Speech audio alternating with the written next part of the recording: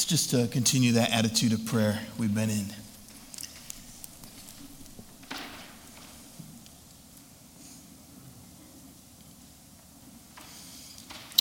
Lord, in the busyness of life, in the fast-paced, frantic to-do listness of life,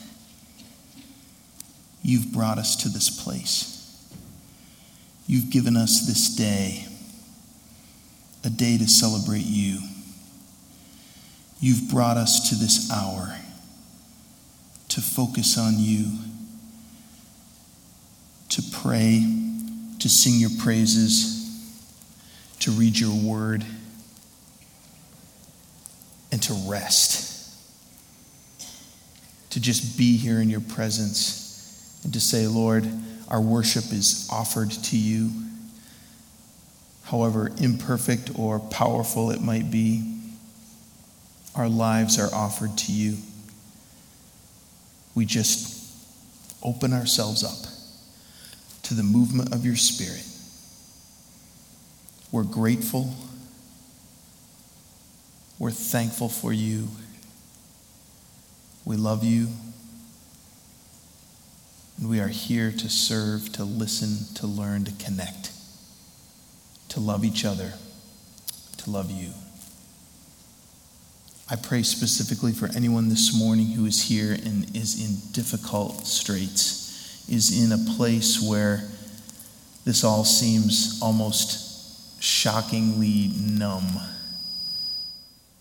God, I pray that you will touch each person here who is really struggling and remind them of how great you are and how nothing is impossible for you. And I pray that you will touch each person here who is struggling with some kind of burden of frustration or anger. I pray that you will remind them that you can free them for faithful service. I pray that you will touch some person here who is truly in despair and that you will remind them that you are powerful and that you can handle it. And I pray today that you will please receive our genuine worship to you. In Jesus' name, amen.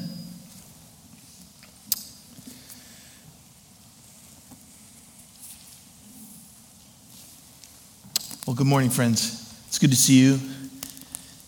It's good to know that as we're gathered here in the community of faith, that God is active, God is real. I get the privilege of saying that to you this morning. Sometimes I forget what a privilege that is. I get to stand up and proclaim to you that God is enough, that God is faithful, that no matter what failings I have or you have or anyone else has, God is able to do anything. And we are in the hands of God. We are in the hands of the living God, and the living God loves us so much. I hope that you sense that. I hope that whatever you're doing in your life, wherever you are in your life, I hope that no matter what you faced this week, no matter what you are struggling with, that you know that you are in the hands of the living God. And the living God is in love with you. He is not distant. He's not far away. He's not disinterested. He is right here in your face saying, do you sense me? Do you sense my presence?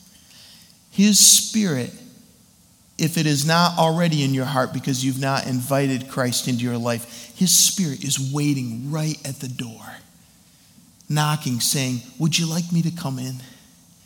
And if you invited Christ into your life years ago, His Spirit is saying, I would be glad to enter that closet in the back room you've been hiding from me all these years. I'd be more than grateful to head into those nooks and crannies, those parts of the attic that you've been holding back.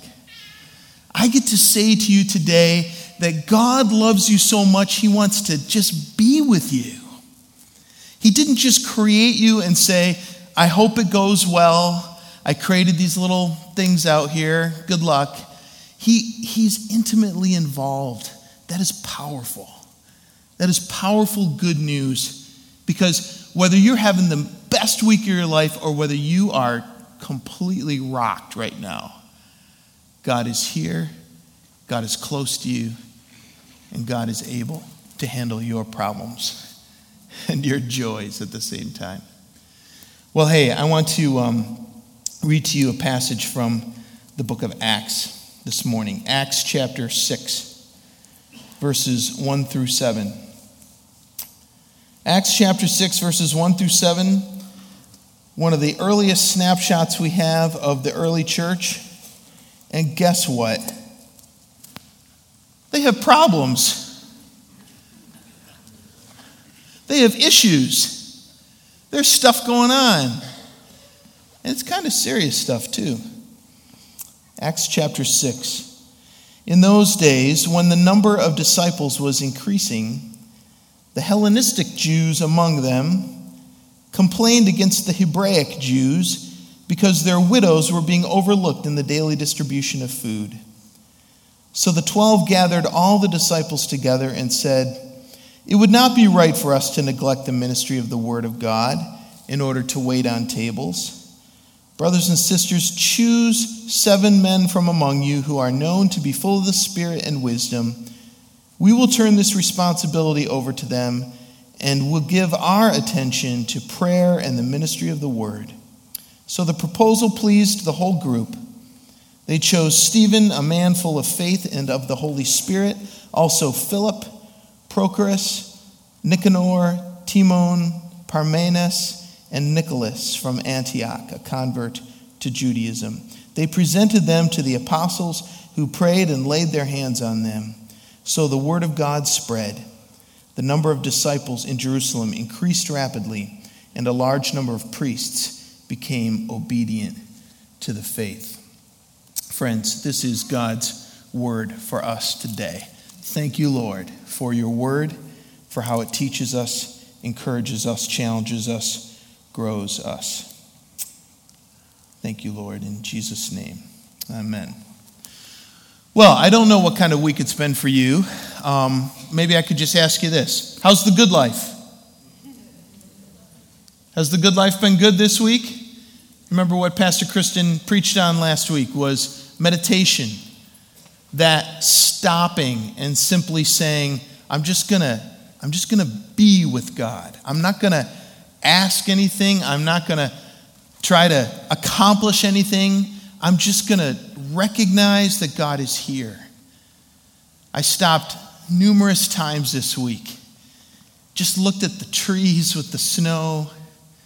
Just looked out the window of the car when I was driving. Turned the radio off. Just look. Just sat in my office chair. I was working on some. All of a sudden, like, whoa, why don't I just sit back for a moment and spend 5 minutes with God? I had that privilege this week. I hope that you took that privilege this week. I hope that you continue to take that privilege all the time. That is such a great stopgap to the frantic lifestyles that we are so tempted to be sucked into. The good life, not the easy life, not the rich life, not the comfy life. The good life, the life connected to God. You know that's what we're preaching on. We had an intro a couple weeks ago, and we talked about meditation this last week. And today we're going to be talking about prayer. That's like saying we're going to be talking about nuclear fission. I mean, we're going to be talking about the biggest concept. It's just, we're just going to talk about prayer today. There are volumes of books written on prayer.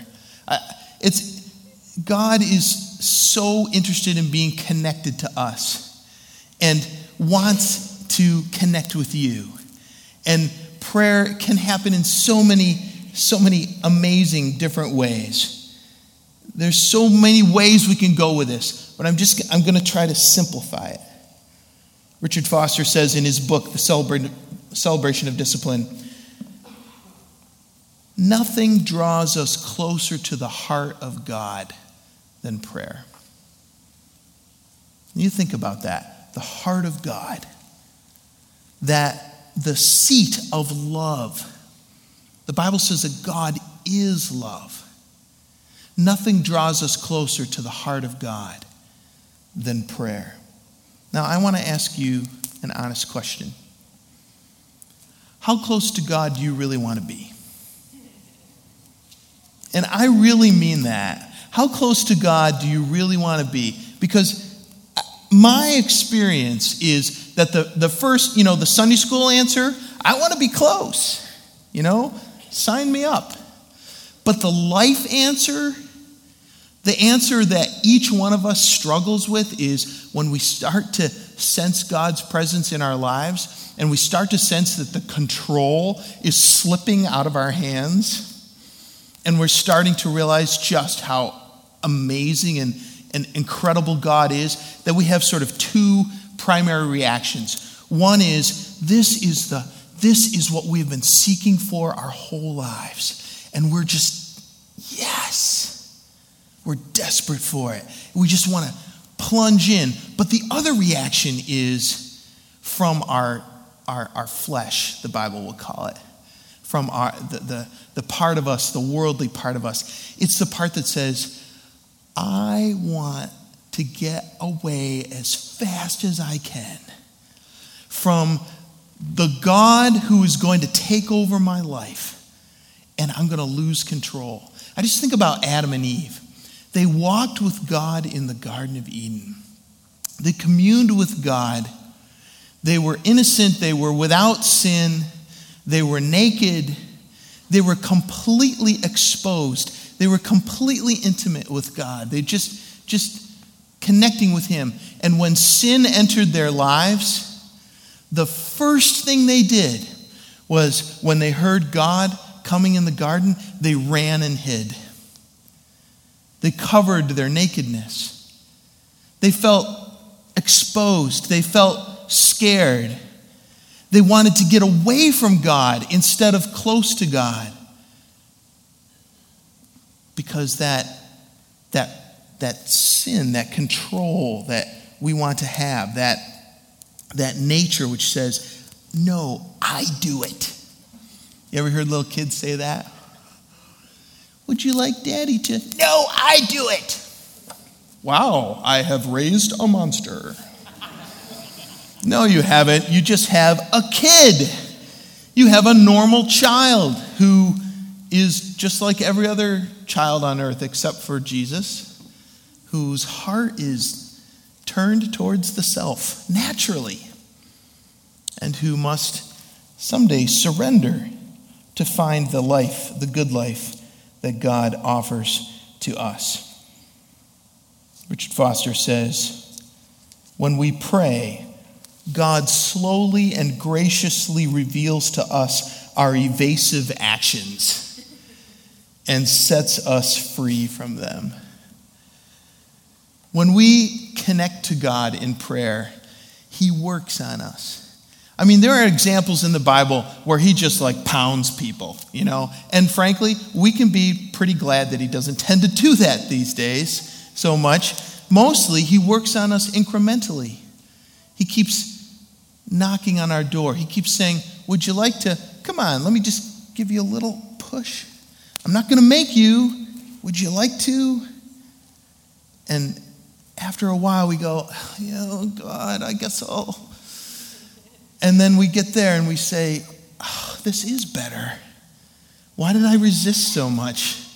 Well, I resisted so much because I'm so tempted by my human nature to do so. A professor in college brought this idea to me, and I was so encouraged by it. First order desires and second order desires.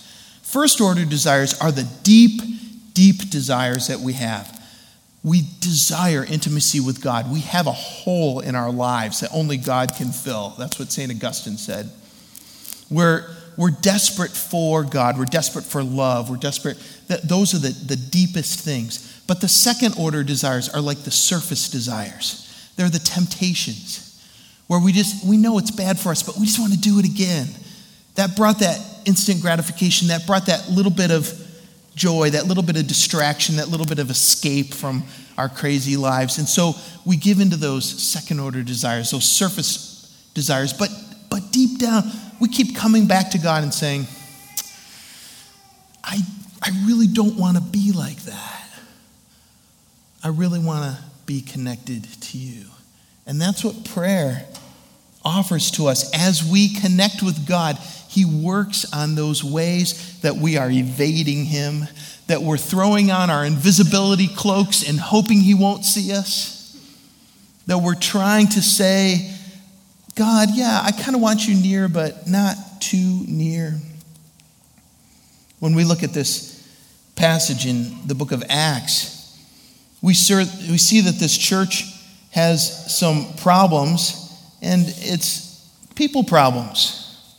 It's problems with workers. There aren't enough people maybe to go around to serve all the folks who are out there. There's possibly resources like food problems. Like, do they have enough to go around? And if they don't, who's going to get those resources that they have? We look at it's sort of logistics. How is it going to happen? And there's a race problem here, a very significant race problem, very early on in the early church. The Hellenistic Jews, those are the sort of the Greek-speaking Jews, are complaining against the Hebraic Jews. Those are sort of the Jews who are Jewish in race. They're saying the Jews who are Jewish in race are getting the resources, and the Greek Jews are being ignored. And they're saying, what are we going to do about this? We've got a real problem. We've got a real issue. How are we going to address this? And the 12 apostles gathered together, everybody, and I love the fact that, by the way, when they gather them together, they're called the disciples. They gathered together all the disciples, not the Christians, not the believers, but the disciples, the followers. That means all of us who are we call ourselves Christians, but we're disciples. We're followers of Jesus. We're people who are to be imitators of Christ. And they gather them together, and they say, here's the deal. We have this need. We have this plan. Let's get these 7 guys who are going to do this distribution of this work, and they're going to spread it among themselves because, and here's the verse, we will turn this responsibility over to them, and we'll give our attention to prayer and the ministry of the word. I want you to note that they are not saying that the work that is supposed to be done here is unimportant. They're not saying that reaching out and helping widows who need help is an unimportant task. What they're saying is our task of prayer and the ministry of the word as apostles is so important it even supersedes that. It says essentially everyone is needed. Everyone has gifts. These are the areas where everyone is gifted. So we're going to find people who are really gifted at these areas. And interestingly, though, the number one person they find is Stephen, who turns out to be pretty gifted at preaching and praying and being connected to God as well as serving. So it's complicated. It's not like everyone just gets into these little categories. But they say the importance of prayer is such that even these other good works should not keep us from it. Prayer is that connection to God, which is so important that it's like the lifeblood of us spiritually. It's like what keeps you connected to the life source. And if we're not praying, then we're starving ourselves to death. It's true. We're just being disconnected from God himself. I want to remind you of some powerful examples of people from the Bible who prayed and for which it made a huge difference. Abraham, negotiating with God about the fate of Sodom, saying, if there are 50 good people down there, will you save it? Yes, I'll save it. Well, how about 45? Yep, I'll save it. 40? Yes, I'll save it. How about 30? How about 20? He gets all the way down to 10. God, if there are just 10 good people down there, will you save that city from destruction? Yes, I will. The only good people down there who make it out are Lot and his 2 daughters, and his wife who almost makes it but doesn't. Jacob wrestling with God. I won't let you go, he says, until you bless me. Now there's a prayer. There's a prayer to hold on to. I won't let you go until you bless me. Hannah, desperate for a child, barren, unable to bear children. Lord, please supply. And if you do give me a child, I will give him back to you. And from that comes Samuel, who becomes the first great prophet in the Old Testament. David's prayer of repentance. Lord, against you and you only have I sinned and done what is evil in your sight. Wash me and I will be whiter than snow. Create in me a clean heart. Renew a right spirit in me. That's a powerful prayer that had powerful results. David was forgiven and went on and continued as a great king. Solomon's prayer, not for riches or power or for even long life, but a prayer for wisdom. Wisdom to know what is right and wrong. Wisdom for how to govern. Jonah's prayer from the depths of the whale or the depths of the great fish, covered in seaweed. Oh God, hear my prayer. Save me. And the Lord does. Job's prayer that after God says, were you there, Job, with all your great wisdom? Were you there when I created the foundations of the earth? And Job says, I'm putting my hand over my mouth. You alone, God, know what is right. You know the fullness of the story. Jesus' prayer for the unity of the church, that we might be one in following him. The bold prayer of Peter and John in Acts, after they've been brought before the Sanhedrin and questioned and even beaten, sent back. And this is their prayer. Now, Lord, consider their threats and enable your servants to speak your word with great boldness. One of my favorite prayers in the whole Bible. Not, God, save us. We're scared. Save us. No, God, make us bold. Make us bold to go do more of what they were threatening us because we were doing it before. These kind of prayers make a difference. They send people out into the world to do powerful things. They change things in this world. I think we are busy people who are tempted by sometimes good works, sometimes by entertainment, sometimes by our jobs, sometimes by our families, sometimes by so many other things. We're just tempted to kind of not be as connected to God. Martin Luther used to say he was so busy that he could not get by without spending 3 hours a day in prayer. Crazy talk.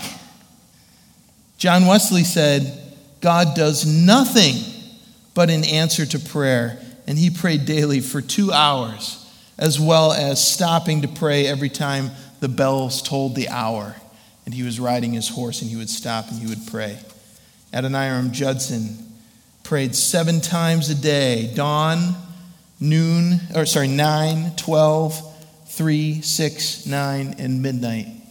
He set aside that time and prayed, proclaiming that the work that he did as a missionary was utterly dependent on it. You know what? I don't know about you, but when I hear examples like that, it can totally depress me. Do you feel like that's kind of crazy? And yeah, I want you to think about it. When you see Michael Phelps win gold medal after gold medal in the Olympics, are you depressed? Aren't you inspired? It may not be that, and probably won't be, that any of us in this room or any of us in this county or anywhere ever will swim as well as Michael Phelps, but friends, if that inspires you even to just get into the pool once and take a couple of laps, that's what these examples in Scripture and examples of great Christians are designed to do. Not to make us feel bad, but to encourage us. See, because if we just start a little bit every day, a year from now, we'll just be radically down the road from where we are right now. It's the incremental stuff. It's not the, okay, well, I'm going to get it together next week and start praying an hour a day. No, it's the 5 minutes right now. It's I'm just turning the radio off in the car and talking to God. I'm just parking the car in the parking lot and I'm not walking into work for 5 minutes. I'm just going to pray right now before I head in. It's just that making time to connect with God, a little bit at a time, that changes our lives. I'm inspired by Olympic athletes. I do not plan on being an Olympic athlete. But it encourages me to know that God is able to do amazing things like that with them and maybe a little bit with me. Prayer is the central avenue God uses to transform us. Are you wanting to be transformed? Is there something about you here at the beginning of the new year that you're going, this year I really want it to be different?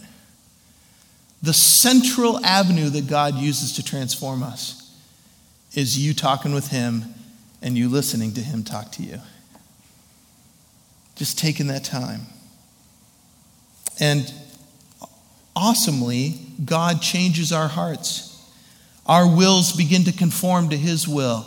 We begin to say honestly, like Jesus said, not my will be done, but yours, Lord, in this and every area of my life.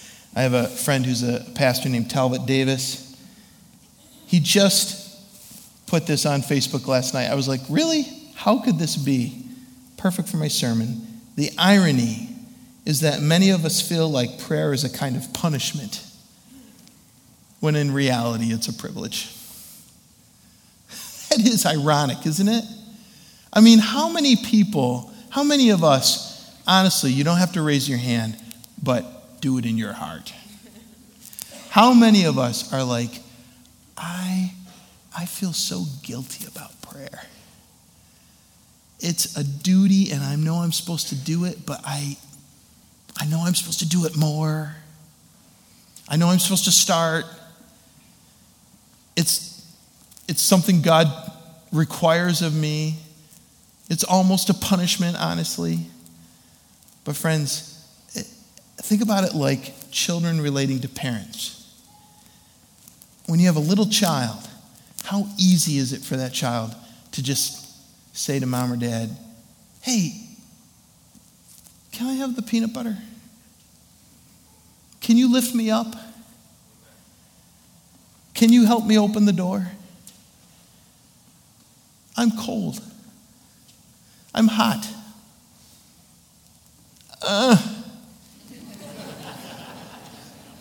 That's a prayer right there, friends. That is a prayer.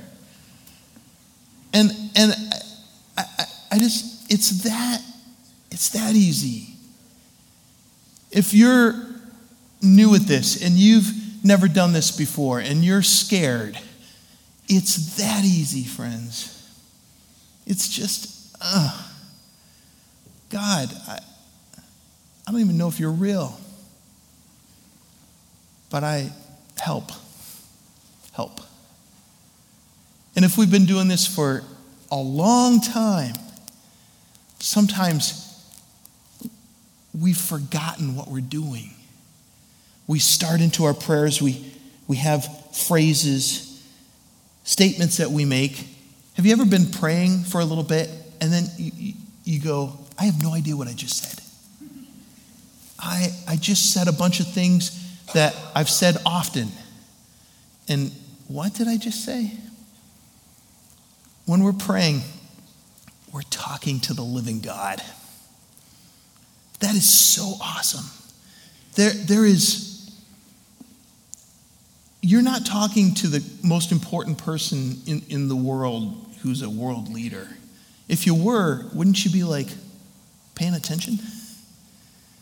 But we have the privilege of talking to the living God. And it's not hard. It's, hi God, it's me again. I love you. I don't understand life. I get some things. I'm confused about others. I'm feeling like I really need your help right now. My friend really needs your help right now. My church really needs your help right now. My work really needs your help right now. My dreams seem far away right now. My hope is brimming over or nowhere to be found. It's just, God, this is me. And I want more of you, despite the fact that I push it away sometimes. I want to be real.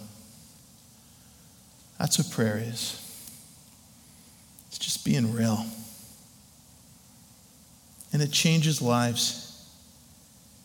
I remember back when I was in college in the 1980s, we said, what's the craziest thing we could pray for?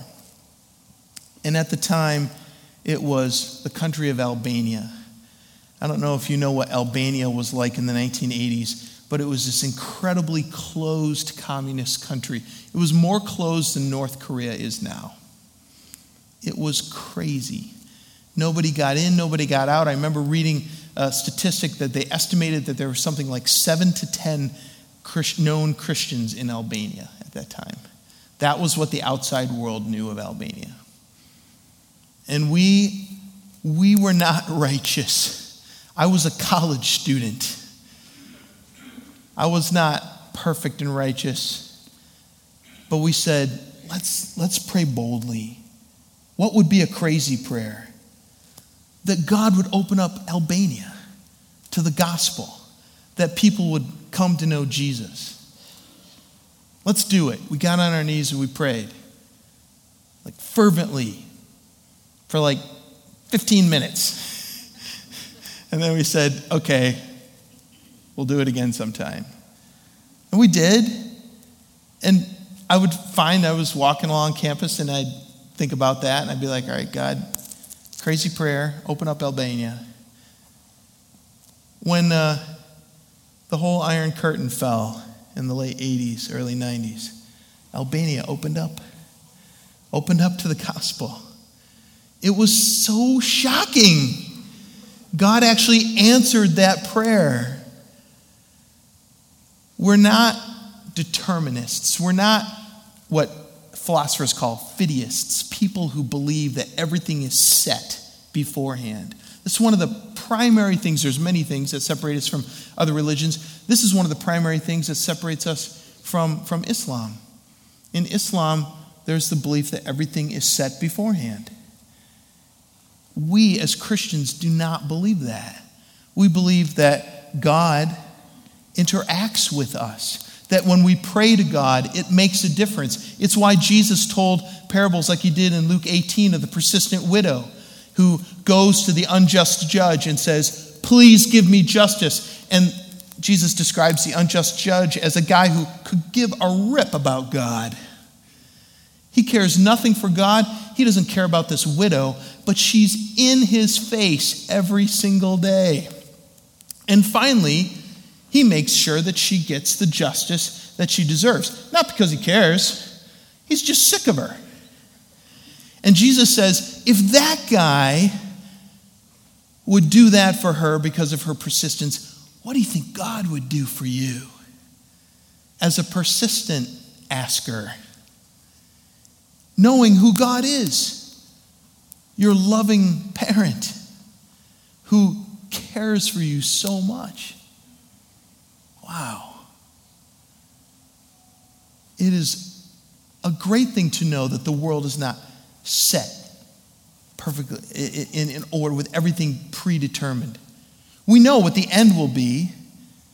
We know that God will work it out no matter what happens to end the way he wants it to, in his victory and glory, in his total rule and reign.